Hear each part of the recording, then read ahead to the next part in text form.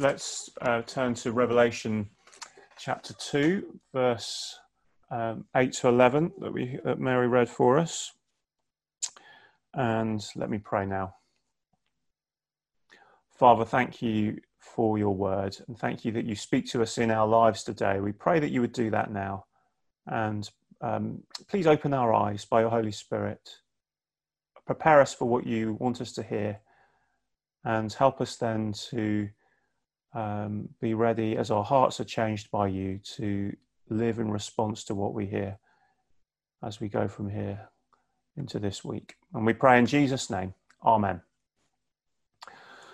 Okay, so why do kings have jesters? It's a question that was posed by Blaise Pascal in the 17th century. You might have heard of Pascal, mathematician. He had a triangle. You can ask me about that sometime. I might be able to tell you one, two things. But the point was, kings have jesters, he said, because they are the people who have everything else sorted. So kings don't have to worry about where their food comes from. Their time is not taken up working the land and keeping their homes clean and everything else in between. They get the best medical attention available. They have all the material possessions they could possibly need or want. And so Pascal says they have jesters because with everything else sorted in their lives, all that is left is to contemplate their own mortality. And so they just use the jesters to keep them from thinking about death. Now, I don't know what you make of that. That was true of kings in the 17th century, but it's probably true of most of our society in this country today, isn't it? Isn't that perhaps why we're obsessed with entertainment? Because, we think we've got most, everything else in place. Or so we thought until COVID-19 came along. But I guess even then, whilst it is for some a thing that brings anxiety for a number of reasons and real anxiety, I guess for others, it's not so much the existential threat to life that bothers us, but it's the things around the edges, the loss of freedom, the boredom, the frustration of things not going as we planned. Even the prayers that the Church of England has released for this time of pandemic, surprisingly in some ways, they focus entirely on the here and now, on the present comfort and healing from illness. The official prayers, you find them on the Church of England website, they don't mention death. They don't mention needing to be ready for eternity. And I guess in that respect, the Church of England, as it often does, is basically just reflecting the cultural mood of our country. It's probably not what people want to hear. Somebody in the sort of central church house or whatever is thinking, and that's why we'd better not put that in the prayers. Because we refuse to talk about death.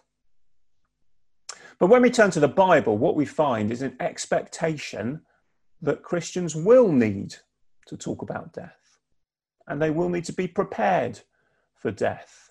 And not just because of illness, but for a whole other category of reasons to do with persecution. Now, over the last 2,000 years, the church has faced both plague and persecution, many, many different times in different ways in different places. And both plague and persecution have meant that the seasons in which Christians have lived comfortably and securely have actually been rare.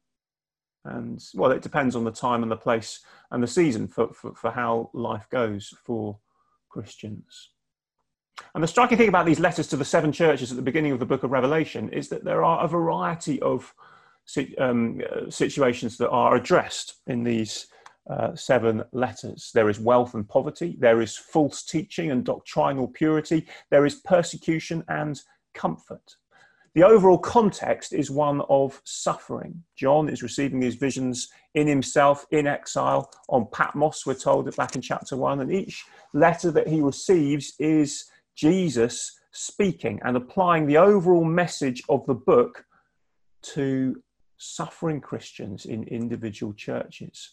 And here is a city called Smyrna, verses 8 to 11, roughly where the city Izmir is today, where Christians then were being persecuted. Now, Smyrna was known as the Phoenix City. It was the city that had risen from the ashes, because in 600 BC it was destroyed and then rebuilt by Alexander the Great. So Phoenix City, it was an impressive place. It was kind of London or New York. It was a rich city with a small Christian minority who were being persecuted. Now, we're not really in that situation of full-on obvious persecution. But actually, the first recipients of this letter weren't just the people in Smyrna. The way this works is all the people in all these churches get to hear what is being said, not just to them, but to all the other churches as well. They're kind of listening in.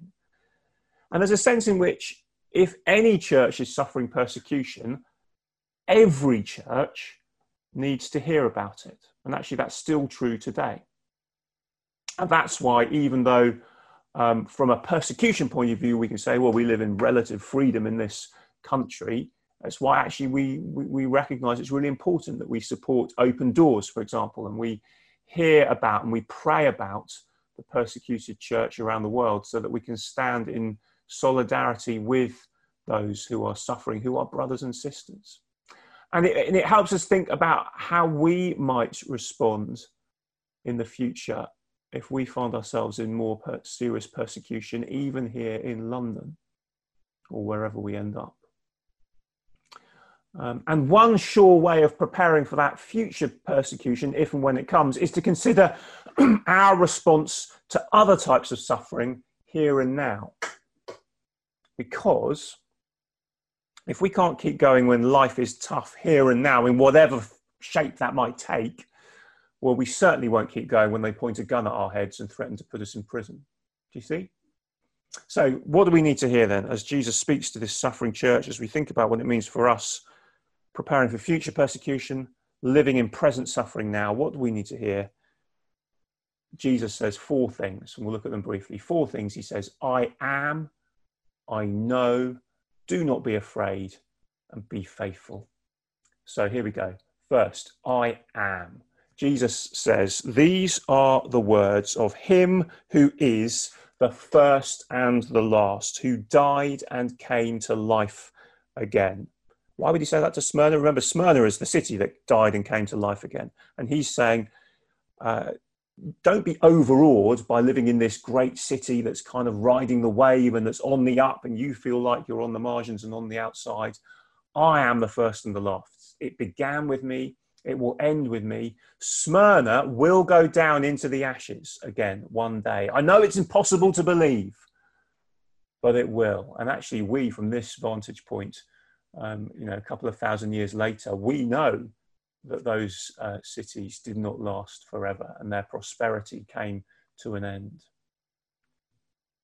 But Jesus died and rose from the dead. What's the worst thing that can happen to you if you're being persecuted for being a Christian? What's the worst thing? Well, the worst thing, you might think, well, the worst thing is you're going to be killed, and that's what I'm terrified of, as people are around the globe every day for being Christians. But Jesus says, no, I am the first and the last. I died and rose from the dead. Nothing beats that. Do you see? So do you remember Top Trumps? Maybe you're still playing Top Trumps, the cards with the statistics about cars and boats. There's always one card in the pack that beats everything else. So the particular one that I remember from the 1980s, if that doesn't sound like too long ago, was the Fantasy Top Trumps. And the top card, I wonder if anyone else remembers this, the top card in the 1980s Fantasy Top Trumps was the Demon. There were 4 categories. I can't remember what they were now, but there were 4 categories, and Demon had 100 for all of them. So if you had the Demon, you couldn't lose. So the game became really about who got the Demon from the pack first, or who even fixed the pack in order to make them get the Demon. That's what it was all about, which made it slightly less interesting. But if you've got the Demon card on your side, you can't lose. And Jesus is saying, if you've got me on your side, you can't lose. I trump everything, even persecution. Not even death can separate you from God. So that's the first thing he says. I am the first and the last. I have died and risen. I am. And then I know, secondly, I know. What does he say? Look, verse 9, I know your afflictions and your poverty, yet you are rich. I know the slander of those who say they are Jews and are not, but are a synagogue of Satan. Jesus says to the Christians, I know you're having a hard time. Remember, in those days, the Christians were the minority sect. The Jews were the recognized legal religion. And some of them would go around dobbing in the Christians to the authorities. Because you're allowed to be a Jew, but you're not allowed to be a Christian. And Jesus says they think they're Jews, but true Jews will trust in the Messiah. You know, like many did in the first century, like the Apostle Paul did, and many like them, like John had done himself. But these ones, they're nothing but a synagogue of Satan. They're doing the devil's work of accusing Christians. Now, I guess in the context of 2,000 years of anti-Semitism, this is quite hard to hear and easy to mishear. And it's not a comment on all Jews everywhere by any means. You know, as for a start, many of the Christians in those days were Jewish, so and still are. So it's a comment on those particular people at that point who are going around beating up those particular Christians. But Jesus says, I know what's going on. You're afflicted. You're poor because probably your property's been confiscated and you can't meet in the open. You're afraid that your own family members might hand you over to the authorities. And yet you're rich, Christians. Understand, you're rich. It may look like you're down to your last top trump card and you're about to lose, but the one card you've got is me, the unbeatable card. You are rich. You can't lose. But it is important that we know that Jesus knows what's going on when we suffer, isn't it? Think of all those petitions on the Number 10 website. You know, you can sign it, and then a few months later, maybe you might get a response from someone. I don't know if you've ever done that, and you occasionally get a sort of government minister who kind of sighingly writes a paragraph of response to the points raised in the petition. But you're always thinking, does anybody actually read what's being said here? Do they really take it seriously? Do they really know my situation? And even if they do that, do they really? Has anyone experienced what I'm going through as I write this kind of plea about whatever the issue is? But Jesus says, I am the first and the last. I know what's happening to you.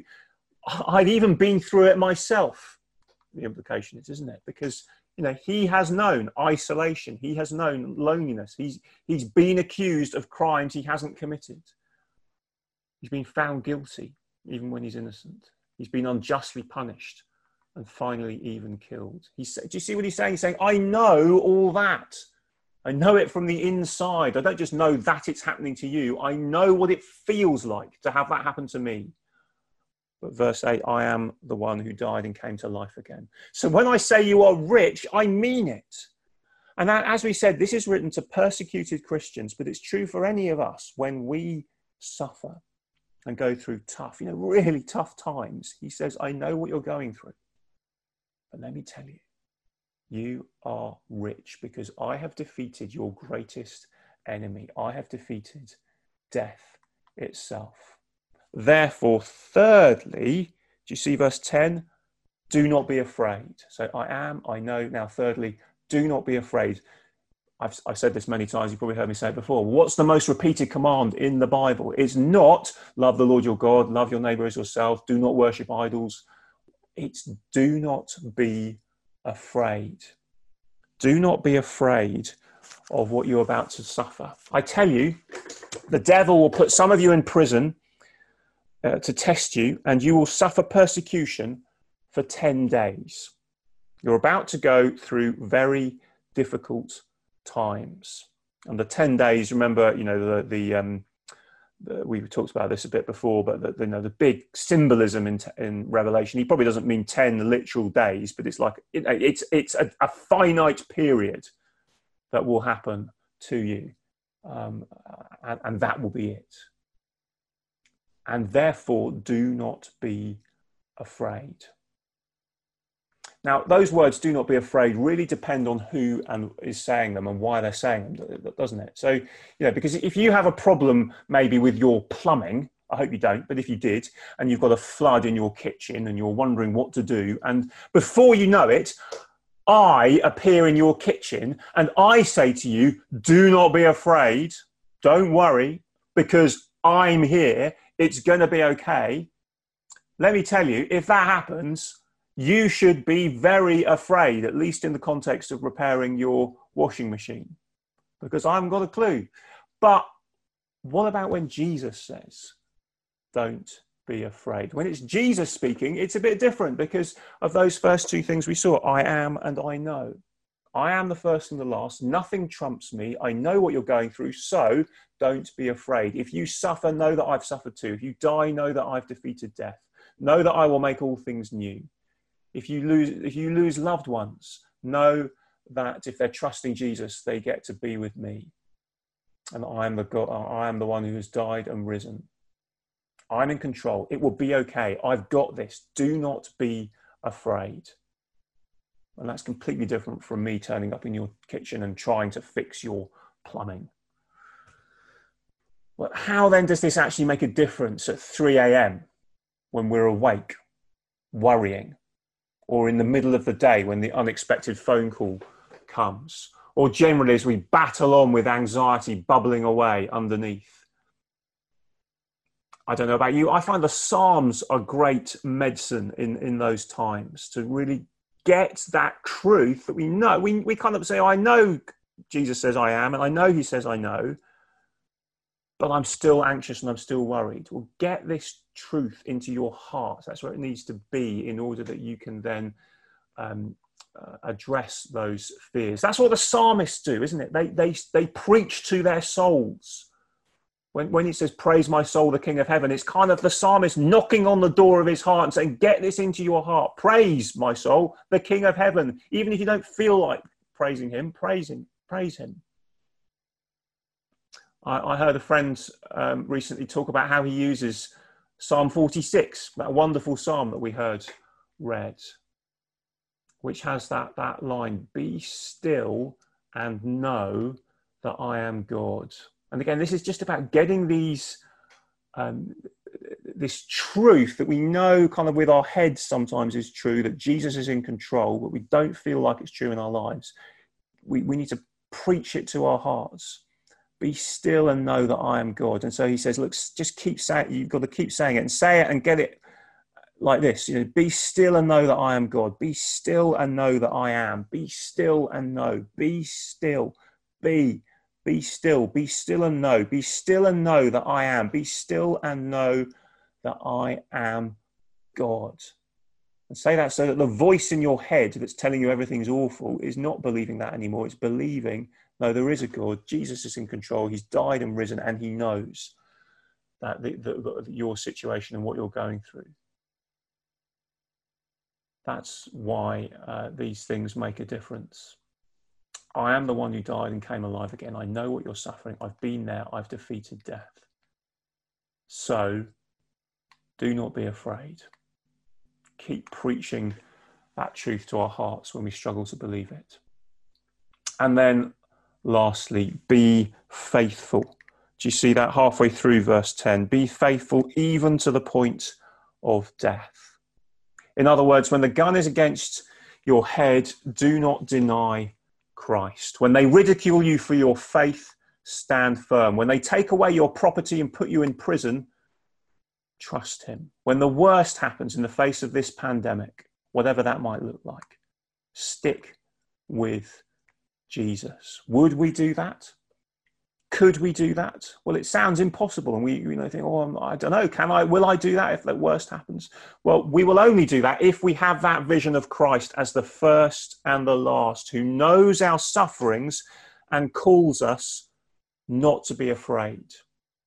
To those who are faithful, he will give the crown of life. To those who overcome, verse 11, he promises they will not be hurt at all by the second death. the day of judgment. He promises, you will be saved. You're safe with me for eternity.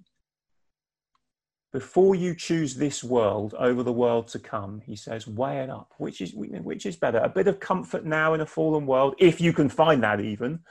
A bit of being left alone instead of people hammering on your door and wanting to kill you for your faith. Or being saved from the judgment we all deserve. Being given the crown of life which lasts forever in the world without suffering and death.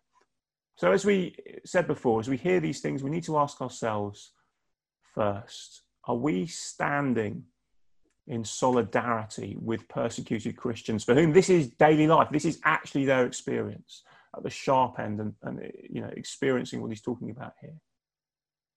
And Open Doors can help us with that, and it's great to be able to make use of their resources and to be able to pray as we do.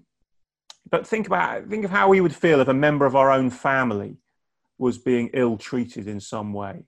Think of how outraged we would feel and how desperate we would be to stand up on their behalf against their oppressors.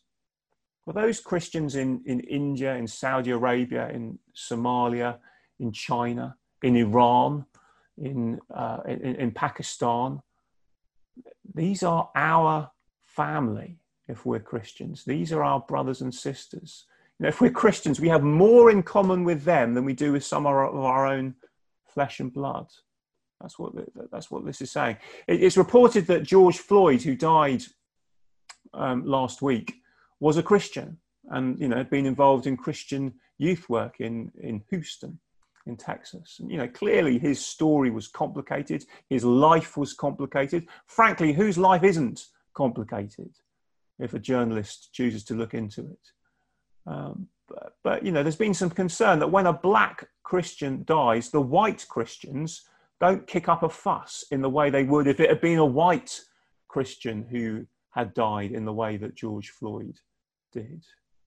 Well, these letters to the churches are here to remind us to look beyond ourselves and our own comfort, not just to sift out what we can apply to ourselves right here and right now, but to stand up for brothers and sisters in other places that may be completely different from North London and from Hampstead, where following Jesus has a different cost from what it does here, and to do that even when we're suffering in our own way. And even while we're suffering, as we're suffering now today, we can still be standing up for them.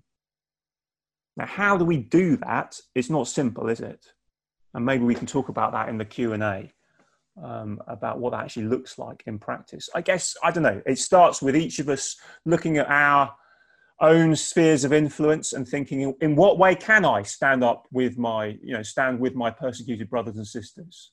Is it through prayer? It might be prayer. It might be through drawing other people's attention to their stories. If I'm on social media, it might be, if I see something I can share with others that just highlights something that's going on with a brother or sister somewhere else, do that. Share on social media. Or wherever I'm talking to people, where I'm having contact with people, just being aware of these things and drawing people's attention to them. So we can, and if you've got ideas of other ways of doing that, we can talk about that in the Q&A. But we also need to ask ourselves if we are ready to be faithful in this way. And you can begin to see whether you would be ready to stand firm when persecuted by just looking at how you respond when suffering comes now. How we are responding even now in these days. These truths about God and about Christ are true now, in these days too. He says, I am the first and the last. I have defeated death. I know your suffering. I've been through worse. So do not be afraid. Be faithful. And if we can do that day by day with the regular suffering that comes from being human, in God's strength, with his help, we'll be ready when they bang on the door to arrest us. Let's pray.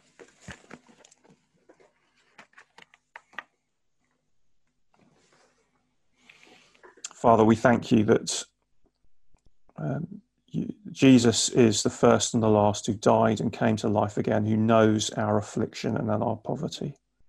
We think of brothers and sisters for whom this takes on a whole new meaning. It's a daily reality of suffering and fear.